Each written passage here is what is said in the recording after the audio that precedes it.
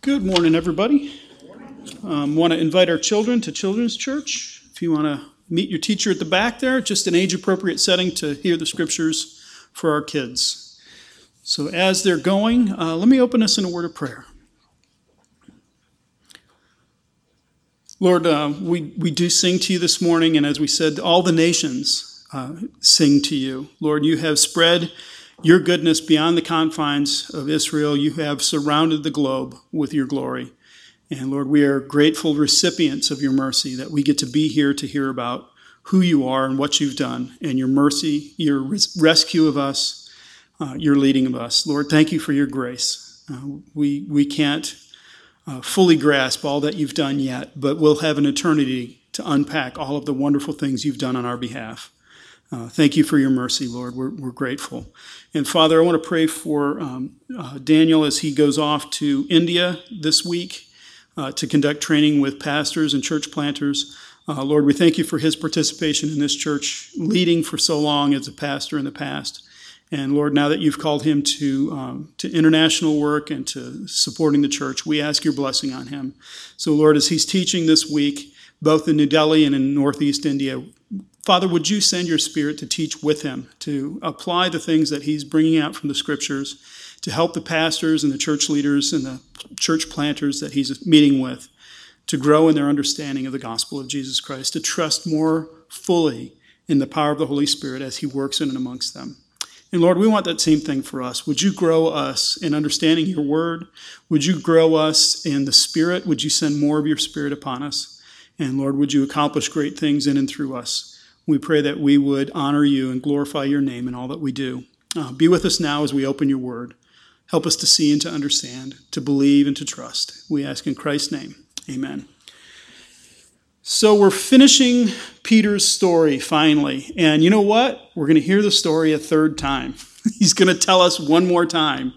And again, Luke wrote it that way on purpose. He could have summarized and he chose not to. So there must be something going on here. So as we go through it one more time, what we're going to actually look at now, the focus changes a little bit. It shifts just a touch. And what we're going to see is gospel change comes. There's something significant has happened in the death, burial, and resurrection of Jesus Christ. And that brings a gospel change that just keeps overflowing. But gospel change can sometimes be hard to grasp. And so what we're going to see is, first of all, the report of this change. And then there will be an evaluation. What is this change? And then finally, the response to that change.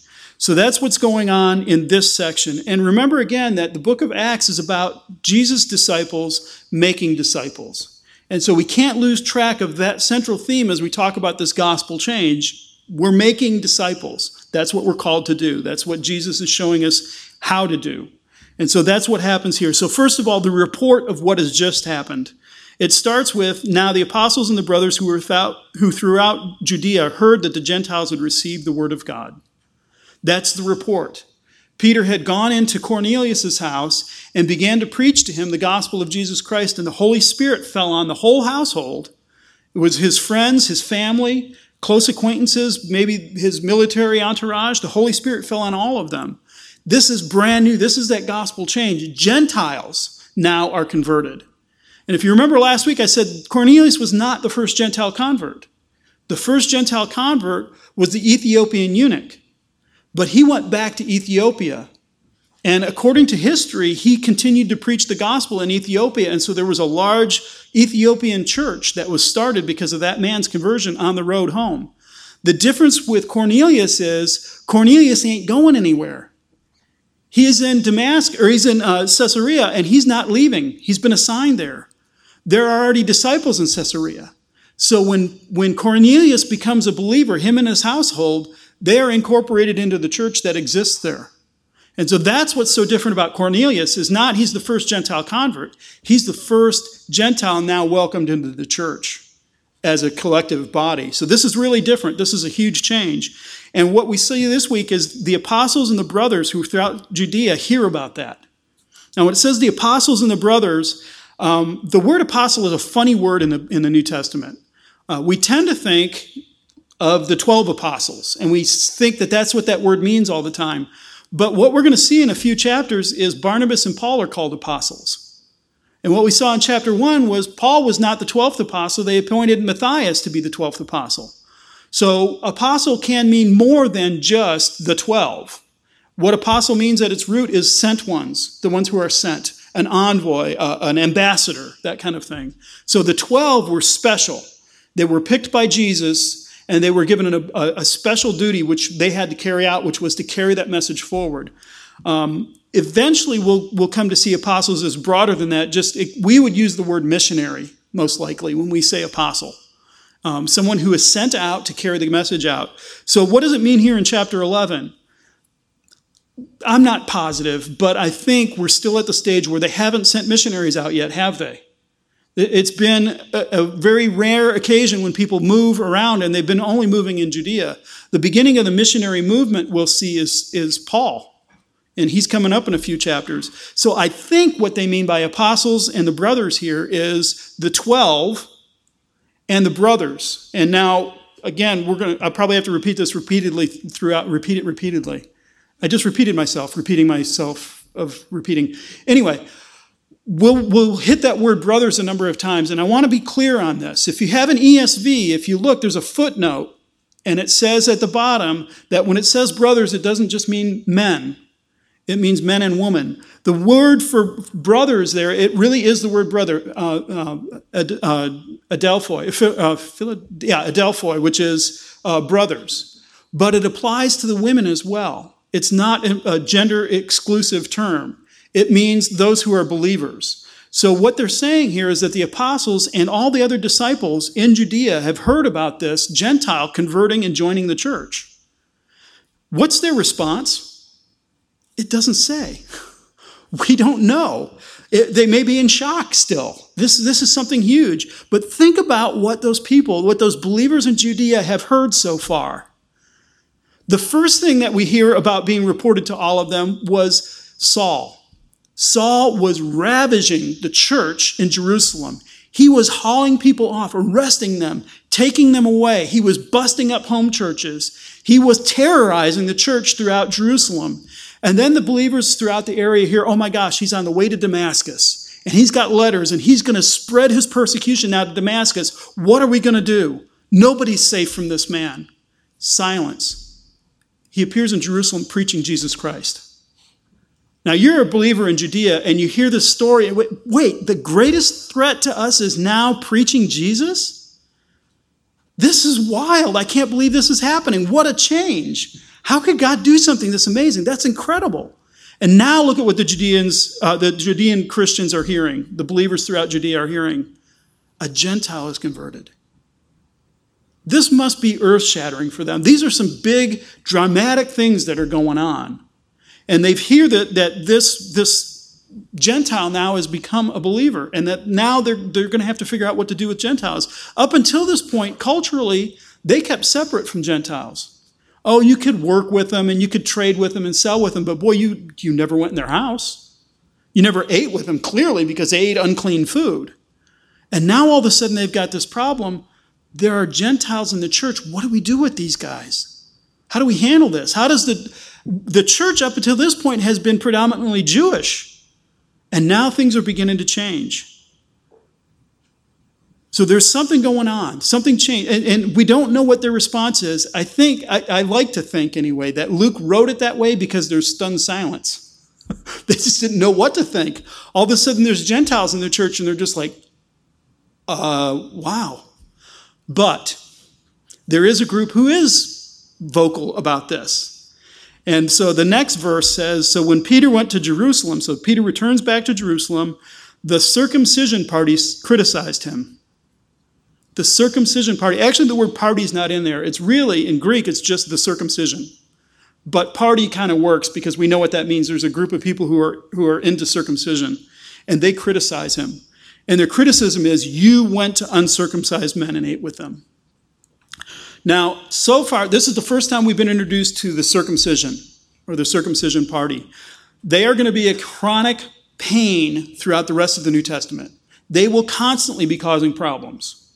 But right now, they haven't really gone their direction. They haven't gone in the way that they're going to go yet. Right now, it's just probably a group of Jewish believers who are being really snicky.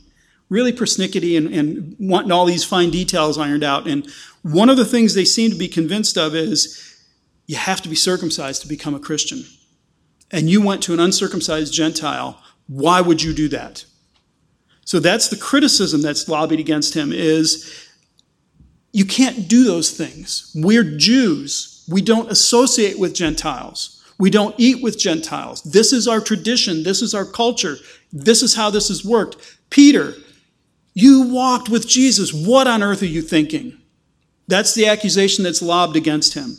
And so that's the report and the response. And if I've got it right, part of the response is dumb silence. And part of it is opposition, or at least questioning. Why is this happening? So this is going to be the big theological question for the rest of the New Testament is what do we do with Gentiles in the church? It's going to come up repeatedly. It's going to get really bad when we get to Paul, but we're not there yet, so I don't want to jump ahead. So then the next thing that happens is there's an evaluation. They ask Peter, why would you do such a thing? And so Peter, what he does is he tells the story again. He repeats the story one more time. One of the things that Peter does, though, is as he tells the story of his going to Cornelius, he doesn't start with Cornelius. He starts with himself. That seems pretty authentic, that if I was to ask you something, you wouldn't start with, the third hand, you would start with your personal experience with something. And so that's where he begins, is with his personal experience. His telling of the story is almost, but not quite word for the way that Luke said it originally. There are a few minor changes. I'm talking about Peter's speech, not necessarily the narrative. The narrative has been reordered by Peter, but Peter's words are almost exact. And we know the story. We've heard it. This will be the third week in a row. He's in Joppa praying. He goes into a trance, and he says, I saw a vision. That's a new word that he's introduced, is a vision. So this trance that he's seen is a vision of something. God has given him this insight. And he describes once again the sheep being let down. And he says, looking closely in verse 6, I observed animals and beasts of prey. That's a new little detail, is beasts of prey. And the really great significance of that is, I don't have a clue what the significance of that is. He simply mentions it. You don't tell the same story exactly the same way every time you tell the story. And so Peter used a different word. I don't think it's a big deal. There are beasts of prey. And he retells the story again. He heard the voice, Peter, kill and eat. By no means, for nothing unclean has ever entered my mouth. That's a little bit different. I've never eaten. But how do you eat? You generally put things in your mouth. So again, this is a difference that's not really a difference. It's not anything to worry about. And the voice answered a second time, what God has made clean, do not call common. This happened 3 times and it was taken away. And again, we're getting this from Peter's perspective. So Peter is just had this vision. He's sitting on the roof. He's dazed. He's going, what on earth could that mean? And immediately there were 3 people at the front door. And so that's what he tells us next, is that the Spirit told him to go down to the front door and to meet them. The Spirit told him to do that, making no distinction. So whatever the vision was that Peter saw, he's beginning to get, through the Holy Spirit, an answer to that. Is, I've just been told, rise, kill, and eat food that I would consider unclean and common. And I'm told that it's not unclean and common. God has declared it to be clean. And now 3 people show up and the Spirit says, go and make no distinction. So that was last week. You remember we talked about the comparison between the food laws and the Gentiles. Those were there to isolate, to insulate, to create a special people in Israel. Those food laws are gone now, not just because God changed his mind and said, pigs are okay after all. You guys have done without bacon for thousands of years. You can have bacon now. We're okay with that. That's not what he did. What he's doing is he's looked and he said these food laws had a defined purpose. That purpose has been fulfilled. Jesus Christ has been born. He's lived a perfect life. He died a death on a cross. He rose again. And now I am not making that distinction between Jew and Gentile anymore. So the food laws are gone. They were representative of the barricade between Jew and Gentile. So that was that vision. And he got it because he saw these 3 guys show up right after the vision is done and is told, don't make a distinction anymore. Now, what Peter leaves out here is he invited them in. They spent the night. He doesn't tell them that part. He's answering their question. You said, I went and ate with Gentiles. Okay, we'll talk about that. I'm not going to bring up the fact that they slept in my house. That might be too much for you guys. So let's just press on, shall we? So he says that they went, and he replies, or he explains, why did these guys come? Because an angel told them to. An angel stood in his house. He doesn't mention Cornelius by name at all. He doesn't mention his occupation. He pretty much assumes you know everything you need to know about Cornelius. What you don't know is an angel stood in his house and spoke to him and said, send to Joppa and bring Simon, who is called Peter, and he will declare a message to you by which you will be saved. That's a new detail as well. As a matter of fact, if you look at how he's been talking about that story so far is when it happened, the angel told Cornelius, send to Simon Peter and have him come. No mention about a message. When Simon Peter shows up at Cornelius' house, he says, so why'd you send for me? And Cornelius says, we want you to tell us everything the Lord has commanded you. It's a little bit more detail. Now Peter looks and he says, well, there's more to it. It wasn't just what I was commanded. I was told to give them a message by which they may be saved. Whose idea was that? Was that Peter's idea to go preach the gospel to him? It was communicated by an angel. It was dictated by a vision. It was reinterpreted and understood by the work of the Holy Spirit. And now he goes and he preaches the gospel of salvation to the Gentiles. So what Peter has just done is he said, if you don't like it, you're not arguing with me. There's the problem. These guys have been saved. And so when he said, then he begins to explain what happened. As I began to speak, the Holy Spirit fell on them just as on us at the beginning. So as I began to speak, don't you wish you had gospel encounters like that? Well, you know what? I've got a message for you. If you put your hope in, bam, they're converted. I'm not done yet. Stop being converted. I've got to finish this. That's what happened with Peter, is he begins to tell them the story of Jesus Christ. You know what's going on in Judea, and all of a sudden they're all saved. The spontaneous pouring out of the Holy Spirit so that Peter could confirm and see something miraculous has happened in these people. So as I began to tell them, the Holy Spirit fell on them just as on us at the beginning. Remember that no distinction? God makes no distinction. Just like we receive the Holy Spirit, so they receive the Holy Spirit. He fell on them just like he fell on us at the beginning. So he explained to them the message of the gospel, and they believed it. And do you remember the gospel message we heard last week from Peter? Was it anything different than we preach today? It was the exact same message. That's the message by which people are saved. That's the message by which people become believers in Jesus Christ. They become disciples by hearing his story. So as he began to explain it, the Spirit fell on them.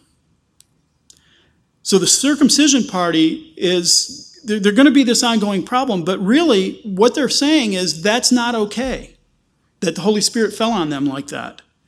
And the circumcision party comes up a number of times throughout the Bible. Acts 21, we'll get there. They're not named by name, but what happened is that Paul has gone to see James and the elders. He's returned to Jerusalem after his missionary trips.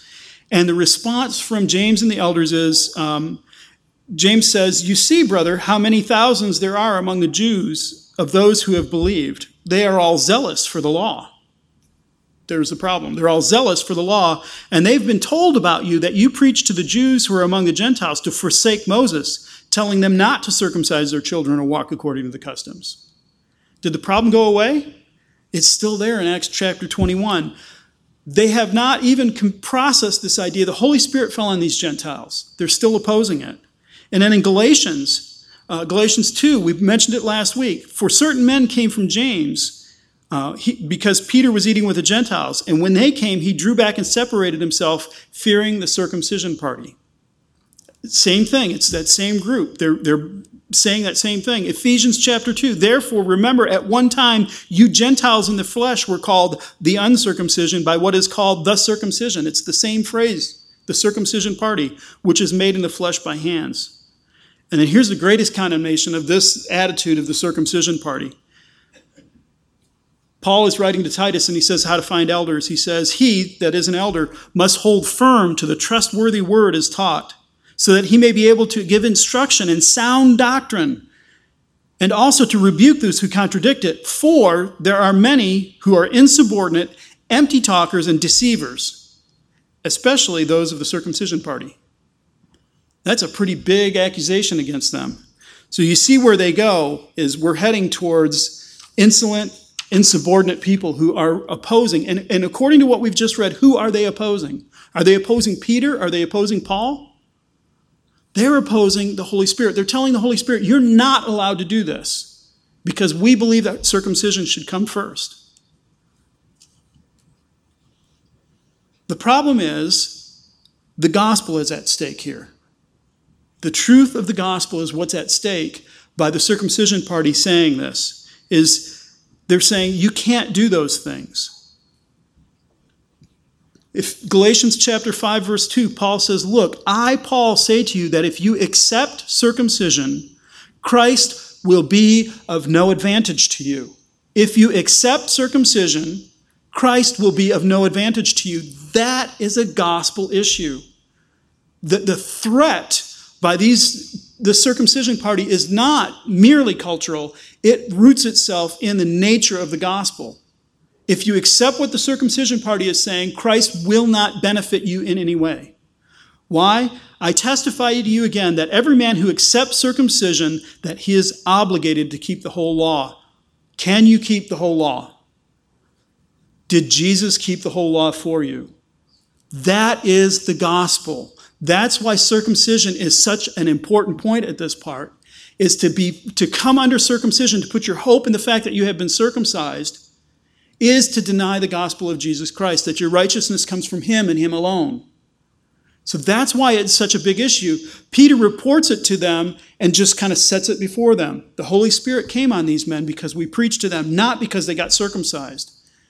I can't think of an example in the Bible where somebody was circumcised and the Holy Spirit fell on them. It doesn't make any sense. That's why in Galatians, Paul says, how did you receive the Spirit to begin with? Was it by observing the law or was it by hearing with faith? So it's just, that's the indication, is the Holy Spirit is the indication that you have received Jesus Christ. And nobody gets it by being circumcised. You don't receive the Holy Spirit by being circumcised. It's just a complete confusion of categories there. So they're adding to the law. They're trying to change what God is doing in the preaching of the gospel. And it's disastrous. It can be disastrous. So that's the evaluation of it. This is the case that Peter has now presented to them. Here's the evaluation. And what's the response? Well, the section ends with, they say, well, the Gentiles have received the gift of the Holy Spirit. Therefore, they're quiet and they simply glorify God for it. So that's the response. But how do we get there? Between now and then, what was it that convinced them? Well, what convinced them was Peter's story, so his experience, but also listen to what he says next. He says, as I was beginning to speak, the Holy Spirit fell on them at the beginning, and I remembered the words of the Lord, how he said, John will baptize with water, but you will be baptized with the Holy Spirit. What Peter just did is he appealed to Scripture. What? The Scripture wasn't written yet. At this point in church history, we didn't have a New Testament. So as Peter is appealing to Scripture, what he does is he appeals to the words he heard himself, Jesus, speak. So he's appealing to authority beyond himself. He's saying, this is what Jesus said. And as an apostle, as one of the 12, he's been given the authority to say these things because he went with Jesus for that whole time. So when he appeals to the circumcision party, he doesn't do it based on simply experience.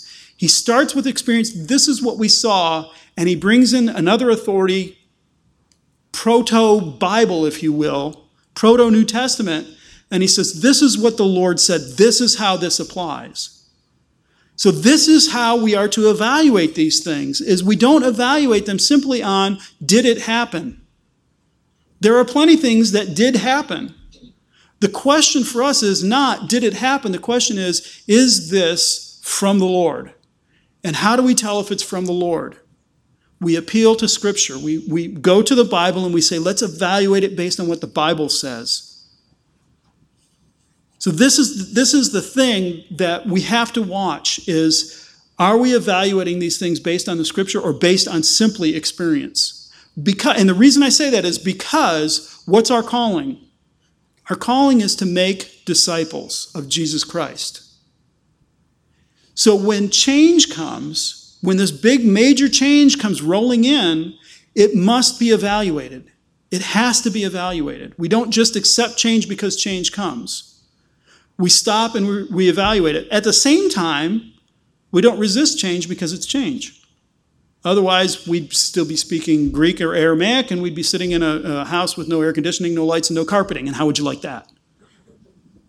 Or maybe we'd still be in caves or something.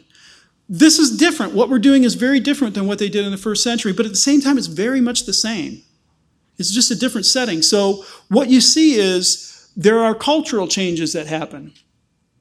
There are things that happen because the culture has changed. That's one of the brilliant things about the gospel is not rooted in one particular culture. You don't have to become a first century Greek or Jew in order to become a Christian. The truth is so big, it's so expansive, it goes beyond the first century. It goes beyond Greek culture. It goes beyond Jewish culture. It can translate into anything because the intent of the gospel was to take over the entire world. It was to go everywhere. So the question that we have as a modern day contemporary church, we have to ask the question, what changes come? Because I can guarantee changes come. Every single generation has looked back and said, it ain't like it used to be. But the question is, what isn't like it used to be? Has the gospel changed? If the gospel has changed, we're in big trouble. If the gospel changes, hit the doors and don't come back. But if the gospel remains the same and the way it's expressed in a culture changes, that's just the way it is. Cultures by nature change. You know what else is a culture? When you put bacteria in a petri dish, that's a culture. It grows and it changes and it turns colors and it gets fuzzy. Ask Lauren. She can tell you what kind it is just by the smell and the look of it. That's what she gets paid to do. That's what cultures do. So when we look out today and we say our culture is changing, that's a good thing. It may not be changing in a good way, but the fact that it's changing means it hasn't died. It may be coughing quite a bit right now. It may be sputtering, trying to find its way, but it hasn't died. When a culture becomes stagnant, then it can begin to shrivel and die. The group becomes smaller and smaller as you head toward that central idea. So the culture growing and changing is just the way it is. It's just the nature of humanity. The next generation will do things different than we do. To me, that was a shock. I'm still, like a 20-year-old in the 1980s thinking, this is the way it is, man. It's always like this. And then the next generation comes along and they do things different. I'm like, I'm beginning to sound like my dad now. That's not how it should be. But it's their culture. It's their world. They don't have to live in my world. They have to live in their world. So changes come like that. The church, the brilliance of the church, the brilliance of Jesus' church is throughout all of these cultural changes, it survived. It thrived in a Roman culture, which was barbaric. It was horrible. They would actually throw people to lions for entertainment. Now, I'm a Lions fan, but I'm talking football. Nobody gets ripped in pieces. They would throw them to actual lions just for fun. That would be their entertainment. They didn't have a view of humanity that said, these people are created in God's image. They're all equal. They should all be treated with respect. Powerful wins. If I can chuck them in the lion's den, I do. If they can chuck me in, well, good luck. I'm going to fight to the death. They didn't have an idea that people are equal or valuable for anything. It was purely commercial enterprise. They had slavery. It wasn't as bad as American slavery, but it was bad. They would treat people, you lost a battle, now you're a slave, too bad. That culture was brutal. They didn't have abortion because they didn't have the medical terms, the medical tools to perform an abortion. So you know what they did? They would have a baby, and if the father didn't pick up the baby, the servants would take the baby out and set him on the curb. That's it. That was called exposing the children. They would set the children out and say, this ain't my kid, I don't want him in my house. And they would sit out there and die if nobody picked him up. The Roman culture was brutal, and the church thrived in it because the church wasn't brutal. Because the church treated human beings as respectable. The church accepted slaves as equal with the master. If you read Philemon, that's what you see, is Paul is appealing to Philemon's master, who I'm drawing a blank on right now. Onesimus. Onesimus was the slave. Philemon was the owner. He appeals to Philemon, you accept Onesimus because he's a brother in Christ. That was unheard of. That didn't happen. The early church went out and gathered up those babies. That blew the Romans' minds. Why would you do something like that? So in the middle of this brutal culture, the church survived because the gospel didn't change. The fall of the Roman Empire, going into the Middle Ages, the culture just about disintegrated to almost nothing for a long time, and the church held on. So now we're in the 20th century, the 21st century, and can the church survive this? The changes are coming, folks. Our culture around us is moving rapidly. Can we survive? Can the church survive this? Well, the church can survive if she holds that initial message. Jesus Christ died for your sins. You have forgiveness only through Jesus Christ. It's that old-timey religion. I mentioned it last week. Peter preached that old-time gospel in the first century, and we preach that same gospel. The question for us is, how do we process the change? So the first application for this is, change is coming. It just is. The culture is always going to be different. We shouldn't resist change for resisting change's sake, but there are some things we should resist change to. And that's why the second point of what we see here is we need to learn how to evaluate that. How do we look at change and say, is this good change or is this bad change? How do we figure out if this is okay? And it's not simply based on experience, though experience has to come into it. So, for example, the problem that we have here is Gentiles are now part of the church. What do? We have to evaluate that in light of what the scriptures say. So I've already shown you that Peter appealed to what would eventually become New Testament scripture, what Jesus taught him. But that doesn't come out of nowhere. It's not like this is just, from nowhere. There's plenty of Old Testament examples of this truth that the Gentiles are going to be coming in.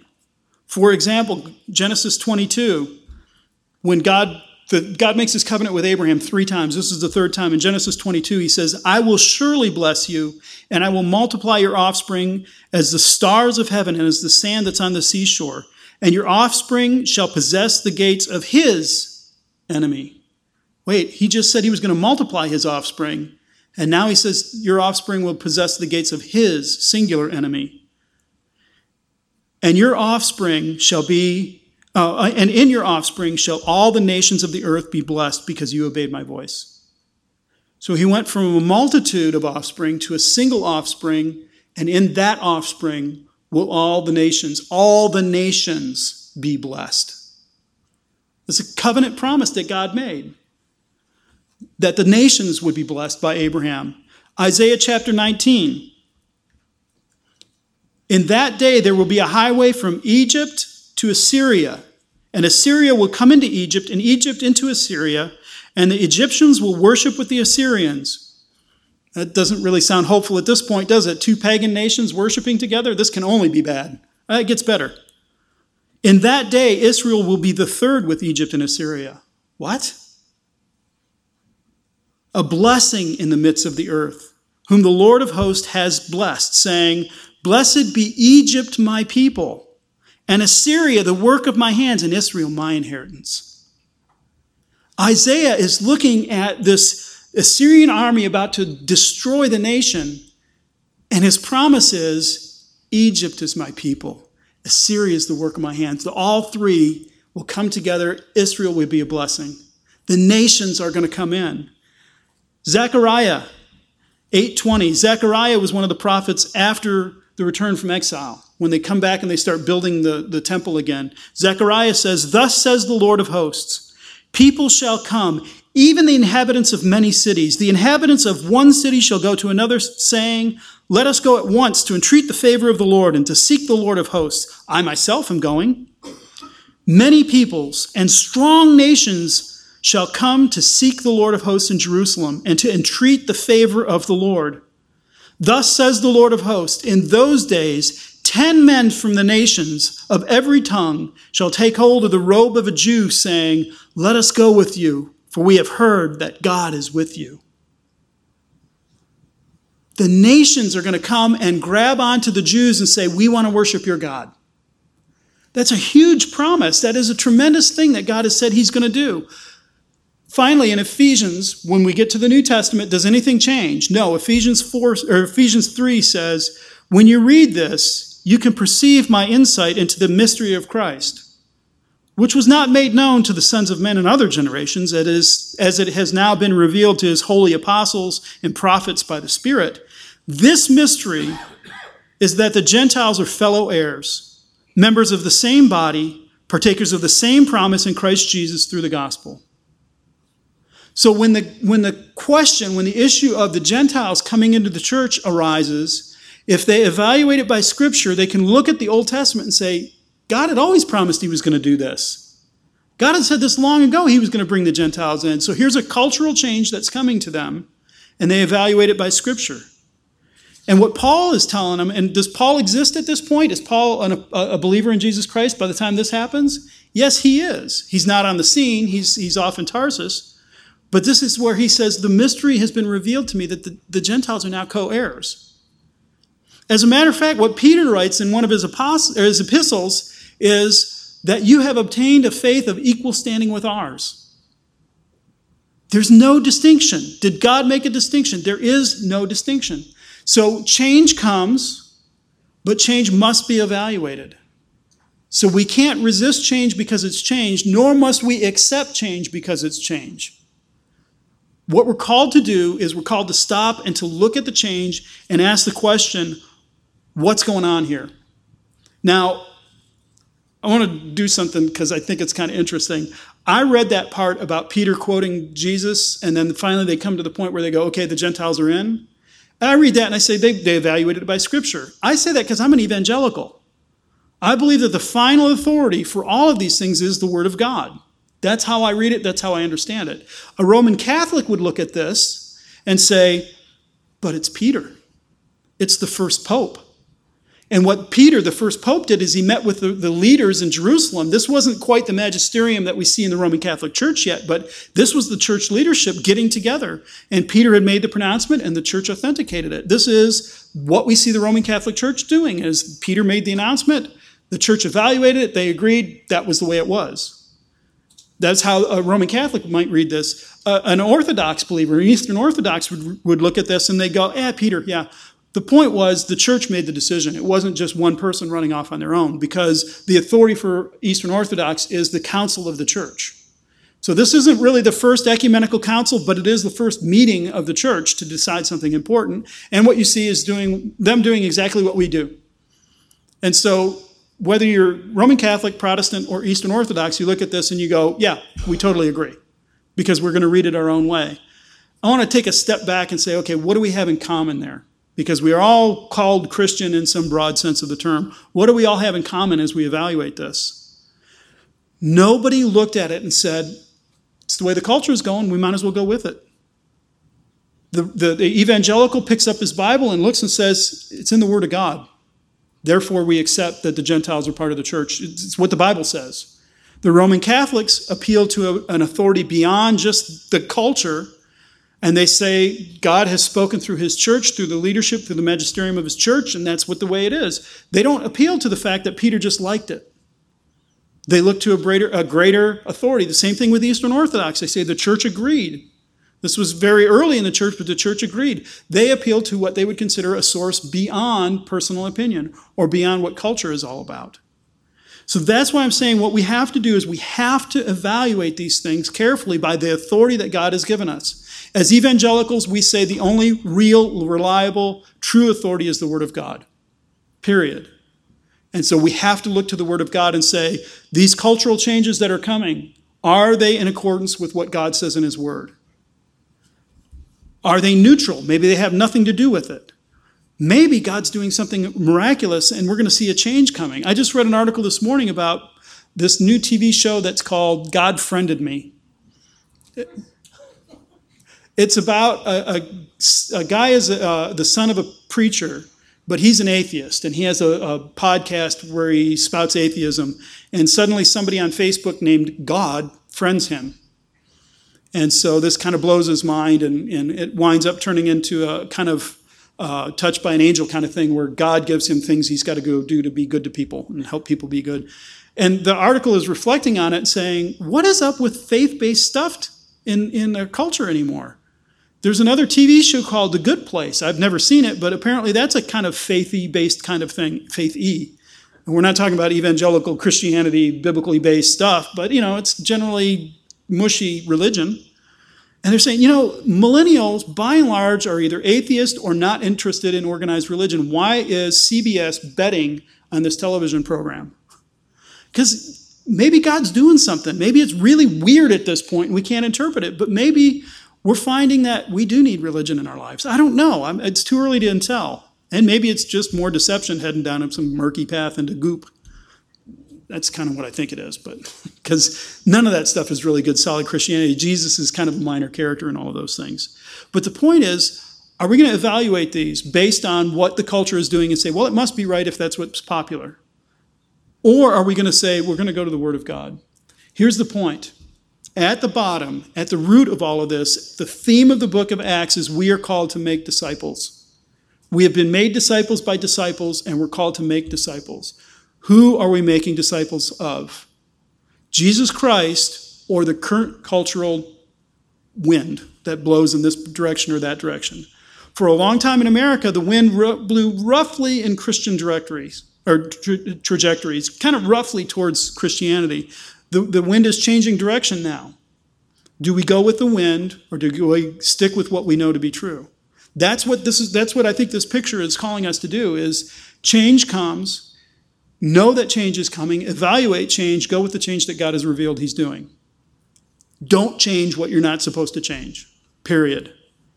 That's why Ephesians 4 talks about us being united in the faith, that God has given gifts to the church, prophets and teachers and evangelists and apostles and all these other people, so that the church will be unified, not blown around by every wind of doctrine. And that's what we're called to do. So as we're navigating these breezy waters that are American culture right now, where we have to remain rooted, where we have to keep coming back to, is we have to follow our apostle and say, what does the word say? What did Jesus teach us? Jesus said he would give the Holy Spirit, he would pour out the Holy Spirit. Let's evaluate it in accordance with what Jesus taught us. And the benefit we have that Peter didn't have is Peter was busy creating the New Testament. We have the written, inspired, authorized New Testament that God wanted us to have. So we can go back and we can hear all the apostles' teachings. Just read your New Testament. Now, there's going to be questions, and we're going to wrestle with some things because there's some stuff that might be hard to understand, but we can do that together. We haven't been told to do that in isolation. We haven't been told to give up on it because we can't figure it out. We haven't been told, that's not important. What we have been shown and told is this is our evaluation, this is our standard, this is where we go. So that's our calling. That's what is coming, and I think it's really great the way Luke threw this in right here. He reported this part of the story right here, because what's about to come is Paul and Barnabas. They're going to go into really not Jewish territory. Very, very much not Jewish territory. Caesarea was still in the promised land, even though it was, predominantly Gentile. Where Peter and Barnabas are going to go is way out there. So we need this root. We need this place where our anchor is sunk in Jesus Christ so that we can say, how do we evaluate these practices? What do the Corinthians need to stop doing? What do they need to continue doing? What do the Galatians need to get so that they won't lose the gospel in the middle of all of this? What are the Thessalonians going to learn by holding to the truths that God has revealed? And what part of their culture are they going to hang on to? And that's okay. That's nothing more than we're asked to do. America is not God's special country in the midst of this. America is just like every other nation. It's going to rise, it's going to fall. I'm sorry, it's going to fall someday, unless Jesus returns. I hope it doesn't fall. I like America. I like the way things are, but my hope is not in America. My hope is in Jesus Christ. He transcends this culture, whether this culture is blowing in his direction or away from it. We still have that root, that anchor, and that's our hope. So I think it's just really super important that we understand all that's happened in chapters 10 and 11 so that we may remain anchored, so that we may continue to navigate the waters well, so that we will continue to walk as disciples and that we will fulfill the call that we've been given, which is make disciples. Because what we're going to be asked to do is tell people to turn their sail 90 degrees and sail in a different direction. It used to be about 30 degrees. Now it's 90 degrees. And it's going to be really hard. But we have to evaluate and ask the question, what needs to change in this person and what is incidental and what is it that the Holy Spirit is going to change that I can't? Those are the questions that we need to ask. We'll see that play out in the rest of Acts. We'll see that as Paul and Barnabas go into ministry. We'll see that go through all of those things. And so let that question resonate in your mind as we read through this, as we teach through this. And see what the Lord teaches you about these things. Might surprise you. I'm looking forward to being surprised. I'm sure I've got stuff wrong. I'm pretty sure I do. So Lord, come and teach us. Let's pray. Lord, it would be so nice if we lived in a theocracy where we had the script written out and all the Bible lined up and we could just follow what it said and walk in accordance with all of those things. But Lord, that's not how you designed us. You ask us to trust you, to put our hope in you.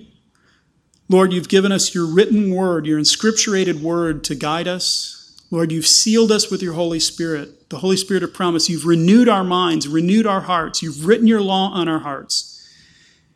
And then set us loose in a world that's going in thousands of different directions in order to accomplish your purposes. Lord, as we walk, as we disciple, as we encourage each other, as we sing praises, as we do all the things that you've called us to do, Lord, come with us, walk with us, be with us. Show us the way through this. And Lord, we pray that just as Cornelius came into the church and it was a surprise, Lord, would you surprise us with people coming into the church to be made disciples of Jesus Christ, to follow in what he's taught us. And Lord, we thank you that you've called us to that mission, that you've given us the task, the responsibility, and the privilege of making disciples. Even the angel didn't make a disciple out of Cornelius. That was left to your church, to Peter, to do.